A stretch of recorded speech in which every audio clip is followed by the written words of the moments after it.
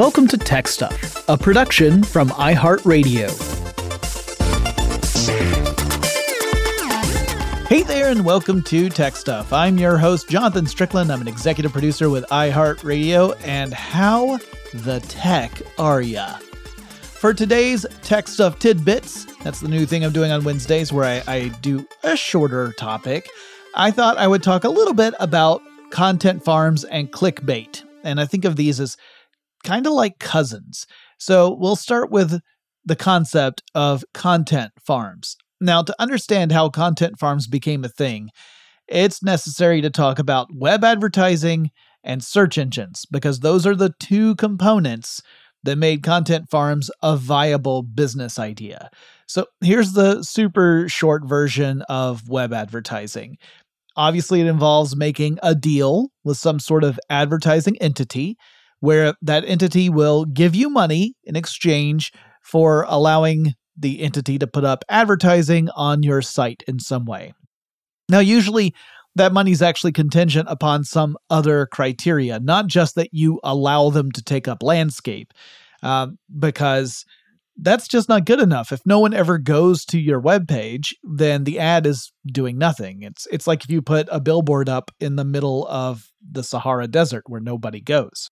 So, web advertising quickly adopted a few different models, and I'll give a few examples. So one was just based on page views. So the advertiser would get data about how many people had visited that web page in a given amount of time. And they might also get a little more data, such as, how much time the average person spent on the page. And generally speaking, the more people who visit and the longer that they stay on a page, the more valuable the page is, and the more likely they are, obviously, to encounter or even perhaps act upon advertising.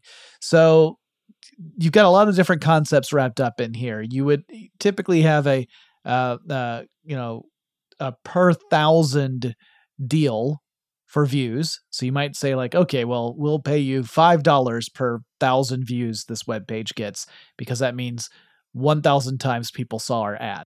You also had the concept of how much you could demand for those 1,000 views, right? If people, if you could show that people come to your page and they spend 20 minutes on it, that would be phenomenal. That would be an incredibly long time for someone to spend on a web page that's not, say, a social network platform or something like YouTube. Then you could demand higher prices for those 1,000 views. Whereas if people, would come to your page and then almost immediately bounce, you would probably only be able to get a small amount per 1,000 views. So all of that factors in, right? And of course, there are other advertising models as well, such as ones that pay out not on page views, but on user actions, such as clicking through the ad to go to a related product or service page, or in some cases, actually making a purchase following such an action. So like, not only did they click through the ad, they bought something, and that's where the revenue comes from for the person who's allowing the ad to be on their page. So that forms the basis of making revenue on the web at that basic level. There are obviously many other ways to do it. But generally speaking, the web advertisement side is the revenue side. The search engine bit, that's the discovery side. That's the opportunity. That's how you get the people to your stuff.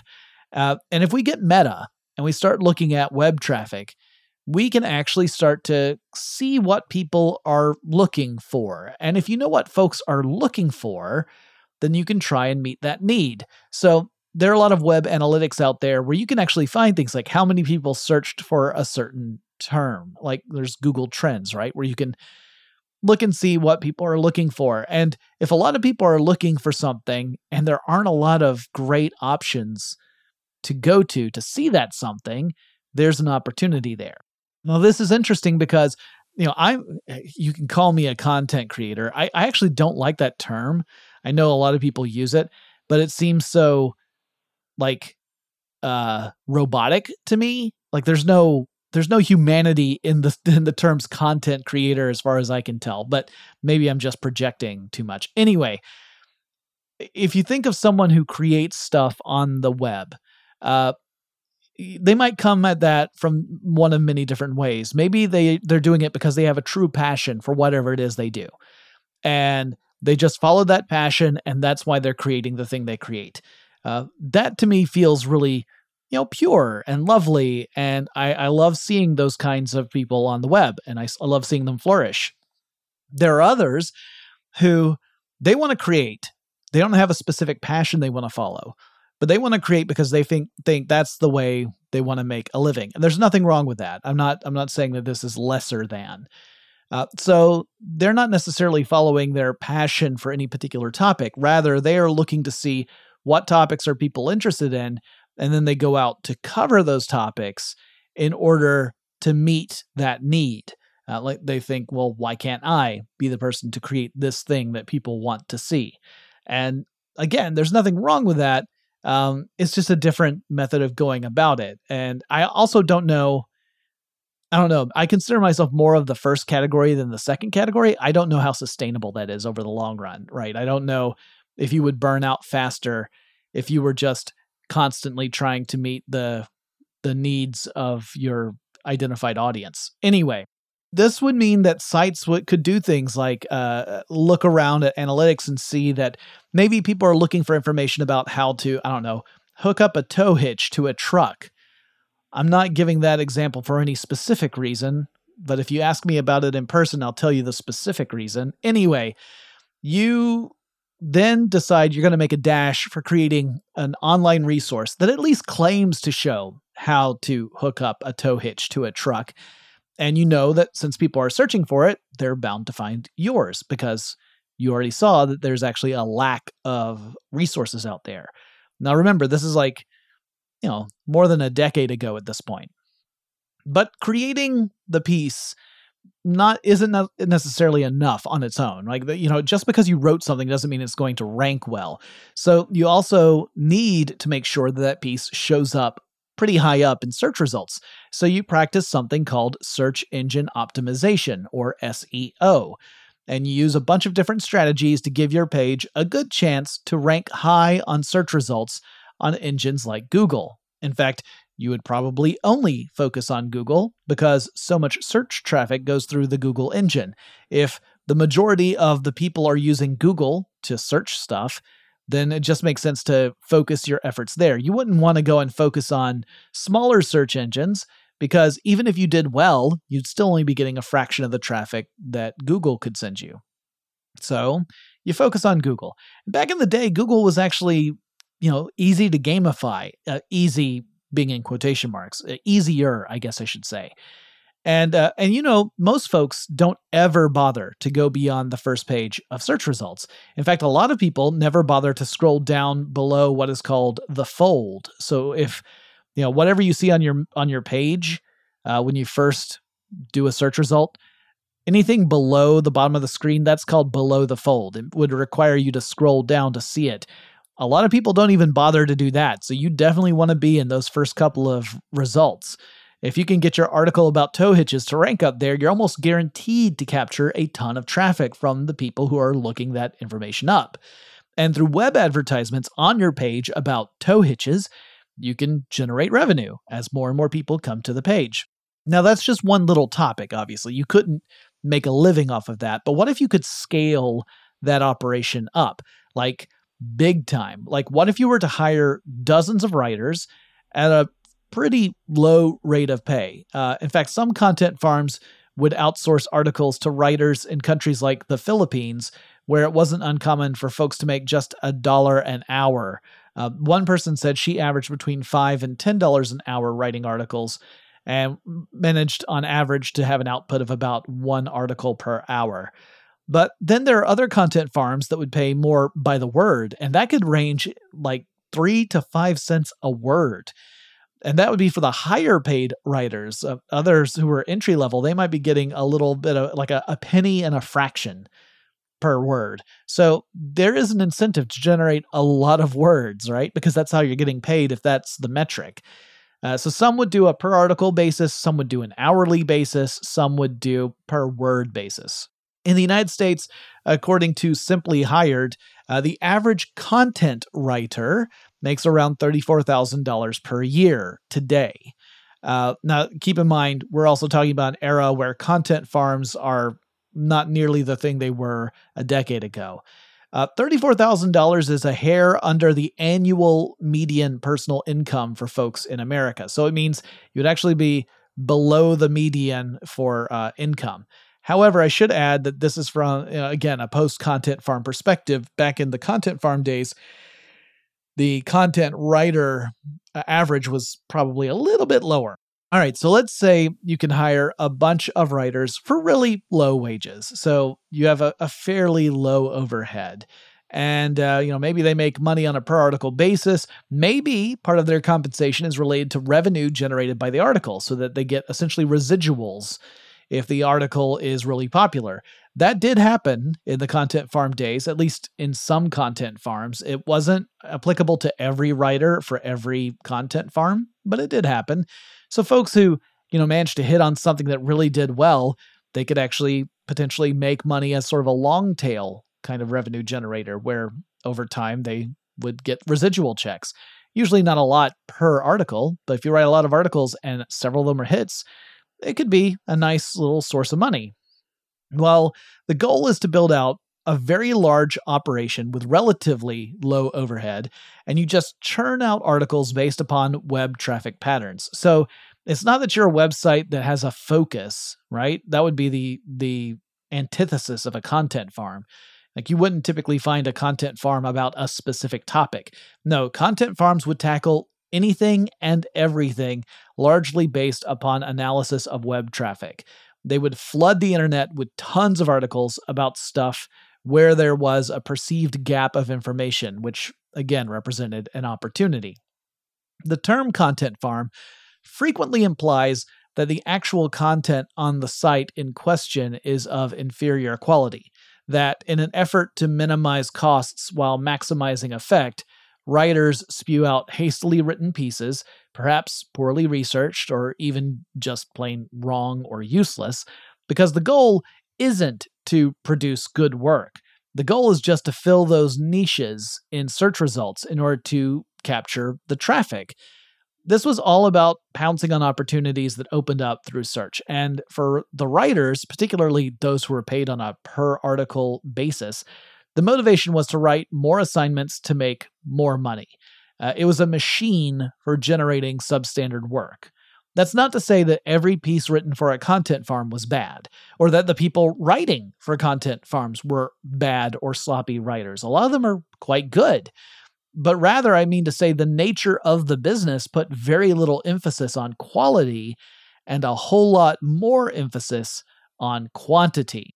All right, we're going to take a quick break, and when we come back, we will talk a little bit more about content farms and then clickbait.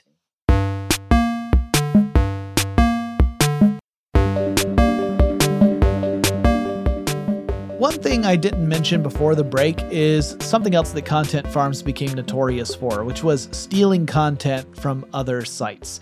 What's cheaper than paying someone to write an article, taking someone else's article, stripping it of some details, and then putting it up on your site? In fact, on more than one occasion, I would come across one of my own articles that I had written for howstuffworks.com, and I would see that my name had been taken off the article, but it was definitely my article, like word for word, not even, paraphrased, but literally just copy and pasted, and would even include, in many cases, illustrations that came out of our office. We had artists working in our office who would make illustrations, and you would even see like How Stuff Works written on the illustrations in some cases. It was a blatant case of plagiarism, and that in itself was difficult to deal with because it was popping up all over the place. Like it was popping up faster than you could take action on it. Now, this whole content farm strategy worked for as long as ranking and search could be gamified. As long as you could reliably get into those top search results, then this was open season. Rushing to fill the voids would pay off, with some sites ballooning to thousands or hundreds of thousands of articles, and dozens of new articles would launch every single day, all in an effort to dominate search. There was no there's no even pretense that these were sites that were trying to get people to go to the site on their own and then just kind of browse around. Everything on the site was engineered to be something that would show up in search, and that's how they would get their traffic. Now, I want to also say this. When I worked for How Stuff Works, a lot of our traffic came in through search. It turned out that a lot of people were finding our articles through search. So we were benefiting from the search stuff just like content farms were. We weren't operating like a content farm. Heck, I would write, when I started, I think I wrote one article every 2 weeks because I would have one full week to research and write a draft of the article, and I would turn it in on a Friday. And I would have the following week to revise that article while I would start a second article, like the next new one. And on the second Friday, that's when the article I'd been working on would go live on the site. So that's not a content farm. Like, a content farm is churning out articles way faster with very little regard to the quality of the work. This was great in the short term for content farms that, they were able to get this much traffic. Like, the fact that they were able to gamify the system and to get a bunch of writers to create hundreds of articles in a short amount of time, it was a great way to make money. It wasn't great, but it could be good for the writers, depending upon, which outlets they were working for and what their pay rates were for those outlets. And it was not great for everybody else, because it would mean that, you'd be searching for something and you might land on a page that more likely than not isn't of very good quality for whatever it was that you were searching for. And it was really, really not great for Google, because Google was having to deal with the fact that users were getting disenchanted after encountering so many garbage articles that were ranking in Google search. It was making Google search appear to be unreliable, because the destinations you were going to were pretty crappy. So, in fact, I guess I can talk about this now. Way back in the day, when I was still a writer for HowStuffWorks.com, there was a point where Google representatives actually reached out to me asking if How Stuff Works might produce articles in specific areas, because the search engine needed to direct people to higher quality articles. So they actually handed me a list of topics that they said, we need better articles out there, because the ones that people are finding are terrible. Well, the articles on HowStuffWorks.com were and are heavily researched. And the writing staff, like I said, we mainly came from English degrees, right? We had all studied English lit or something along those lines, and we all had backgrounds in research and writing papers with citations and all that kind of fun stuff. So Google is trying to push back a bit against content farms and to touch base with more respected sites to provide higher quality articles that wouldn't be such a drag to land on when someone searched for those terms. Now, that was potentially an incredibly valuable thing for me to receive as someone who produces content. For a search engine to actually say, hey, just so you know, folks are really looking for articles about this stuff, but they're finding trash, that meant that there was this huge opportunity to write better stuff. However, I have to say a lot of the topics Google handed to us just weren't really How Stuff Works material. I don't mean they were like salacious or anything like that, just that they were a bit too niche and mundane, and like there'd be no reason to write a How Stuff Works style article on most of those topics. So while it represented an opportunity, we didn't actually really take advantage of it. Anyway, Google would later revise its search algorithm to really deal with this issue of junk articles more directly. This was more than a decade ago. Like, in my mind, this happened maybe 5 years ago, but it's because I have lost all concept of time. But no, it happened in 2011 when Google launched the Panda algorithm, actually named after one of the Google engineers. The purpose of the Panda algorithm was to promote high-quality sites over junk sites. So if you did a search and results were coming up, the search algorithm would now promote the higher quality sites over the lower quality ones. They would rank higher in search. So if you looked for an article about, chicken salad, whichever site Google considered to be the most high quality would rank highest. Sites Google identified as hosting thousands of low-quality articles would get punished by the algorithm, often totally site-wide. So even if that site hosted a few really good articles, and a lot of content farms had really good articles, even if it had really good articles, if the site was mostly filled up with junk articles, it was going to get dinged across the board. So this was a huge blow to content farms. Google also released a blog post about the algorithm explaining the criteria that they use to determine if a site merits the designation of high quality. And it was stuff like, if you went to the site and you read the article, would you feel like you could trust what the article had to say? Or would the content and presentation of the information make you distrust the article? It also looked into stuff like whether or not experts or highly qualified writers were contributing to the piece. A lot of content farms gave little to no information about the people who were actually writing the articles, so that would be a blow against them. If the site contained a lot of duplicate or overlapping article topics, where you're just blasting maybe 100 articles about towing, that could ding you pretty bad. Now, the Penguin algorithm would follow in 2012, and that algorithm aimed at sites that created what were called unnatural backlinks. Now, I'm not going to get into all of that, except to say one of the factors that Google's search algorithm would take into account back in the day was how many links are aiming at a particular web page that pops up for a particular search query. So, again, let's say the search query is chicken salad, and the Google algorithm starts crawling the web and pulling all the different hits that relate to chicken salad.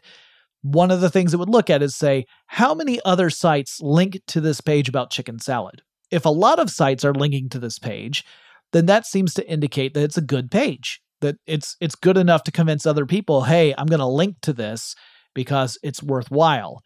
And thus, Google would draw the conclusion, or rather, the algorithm would draw the conclusion that this must be a better result because a lot of people are linking to it. But you could gamify that. You could just create tons of backlinks to your individual pages.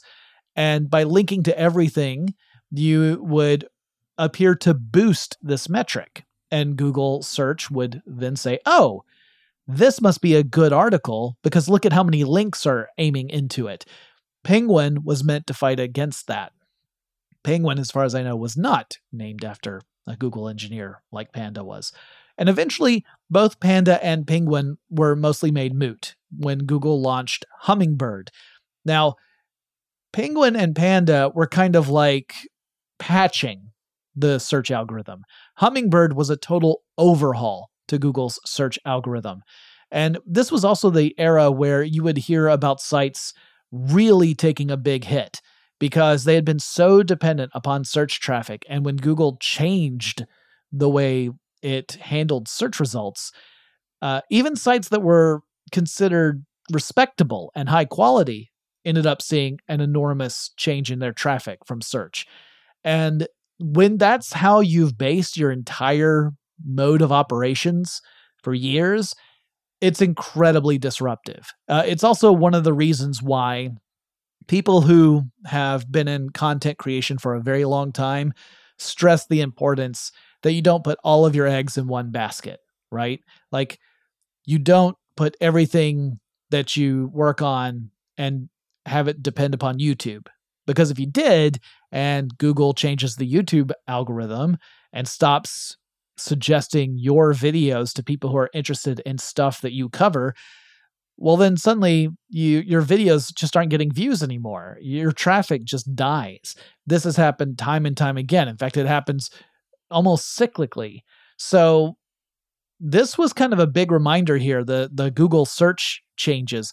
That was a big reminder that depending upon a different party and their performance to make your business work is incredibly risky, because if that other party goes out of business or changes the way it does things, that has a direct impact on you.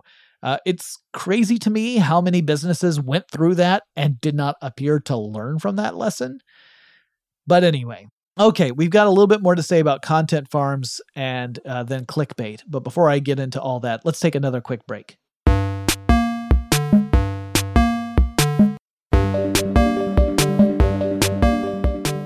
All right, so Google makes these changes to its search algorithm, and immediately there's an enormous impact.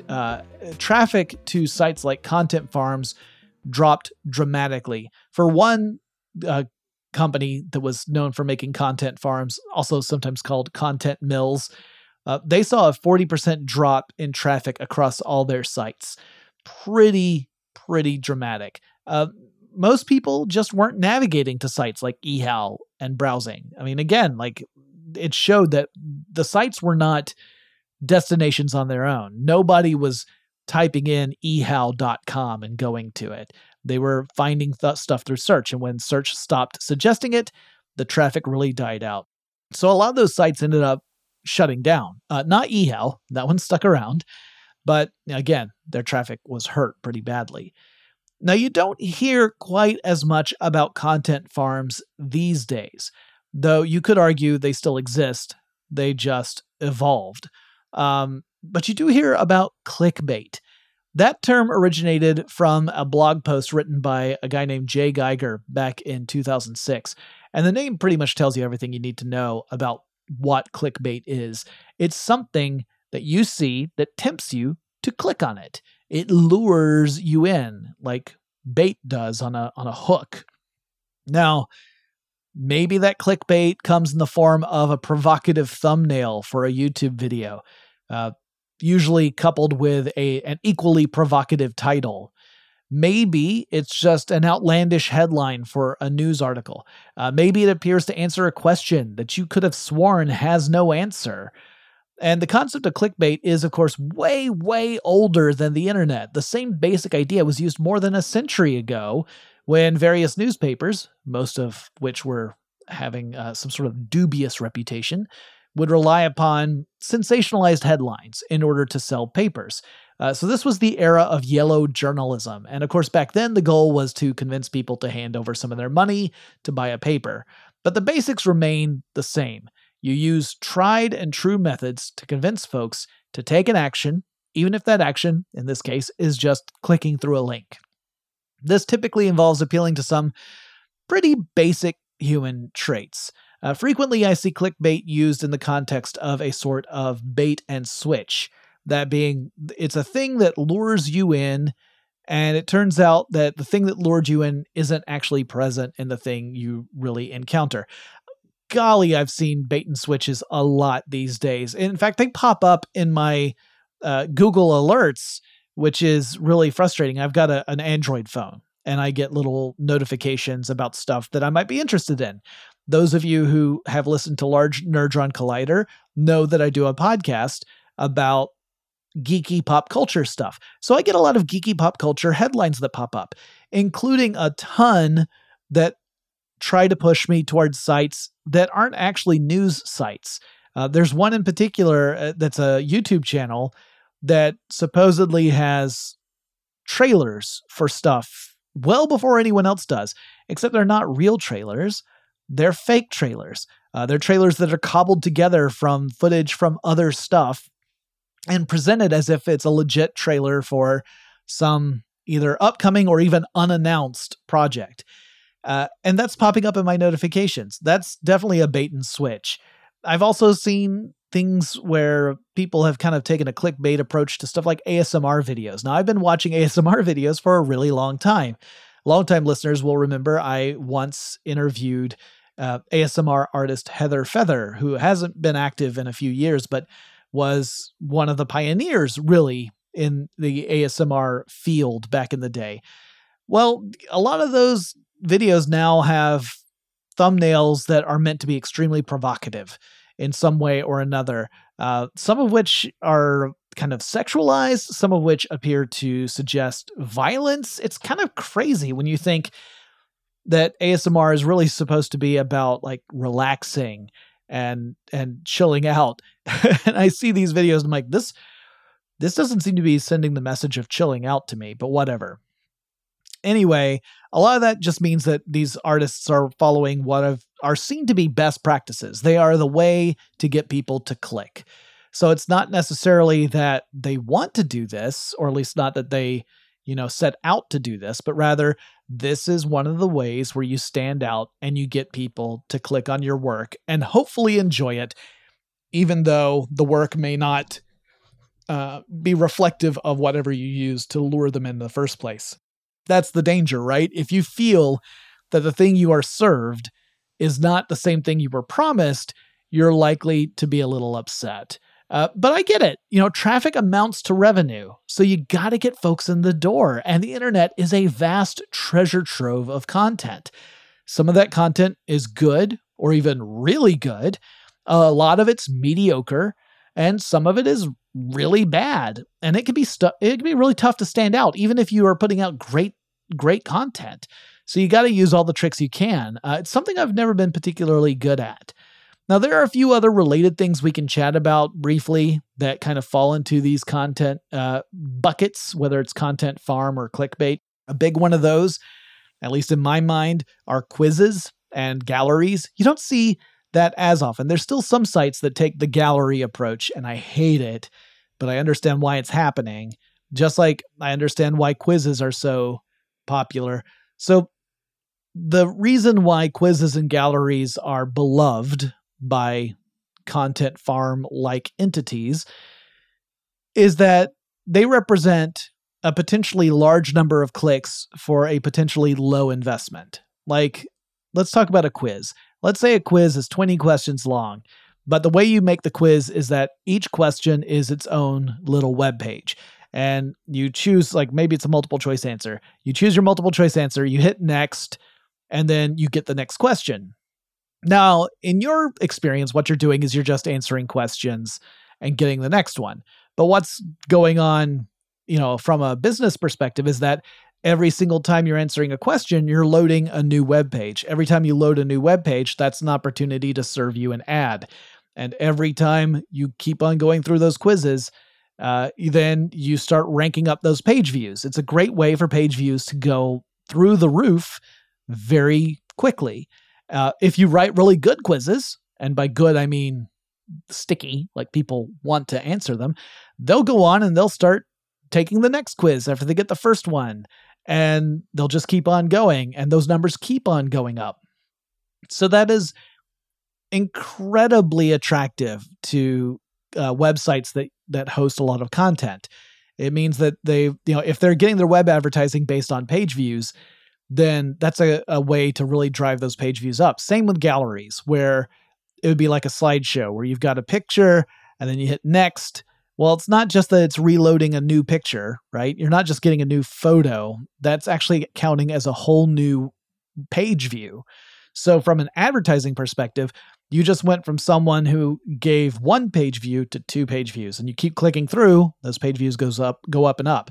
A lot of content companies out there present their articles in a slideshow approach, which gets a little gross. Back at How Stuff Works, we did galleries and we did quizzes toward the end of my time at How Stuff Works. Not so much in the beginning. In the beginning, it was more articles. But even then, we would arrange our articles in pages. The idea being that it would get kind of intimidating if the article was all in one unbroken page, because you'd just be scrolling and scrolling and scrolling, particularly for really dense topics. So we would organize our material by pages, and we'd say, all right, well, we're going to talk about one specific thing about this, in my case, technology. I'm going to dedicate a whole page to this. And then the next page will be the next part about this. And the pages were, they were long. It wasn't like a paragraph. But we also gave the opportunity for people to use the print article feature, which wouldn't immediately send it to the printer, but it would give you the full article in one page view. And you wouldn't, click next page, next page, next page. So we did give people that option. But yeah, like as we started doing things like introducing quizzes and galleries, I got a little squicked out by that because I felt like it was almost like we were trying to trick page views out of folks. I mean, they were getting stuff too, like they were getting an experience as well, but it never felt like it was in the same spirit as the articles were. So I always felt uneasy about it. Anyway, that's the whole story around content farms and clickbait from that conceptual level, why they exist. They can get really exasperating when you're a user, when you're a consumer, and you're just trying to find something good. They get really frustrating. There are entire YouTube channels that are just dedicated to churning out video after video after video of crap content, sometimes misleading content. Like it'll be something that is faked, but not expressed that it's faked. So it's presented as true to the audience.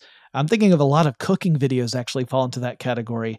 In fact, the How to Cook channel is fantastic because the host of that channel, she takes time to go through some of the viral videos in the cooking field and talk about how those are misrepresenting what you can and can't do with food. It's a fantastic channel. Great for critical thinkers. So, hope you enjoyed this.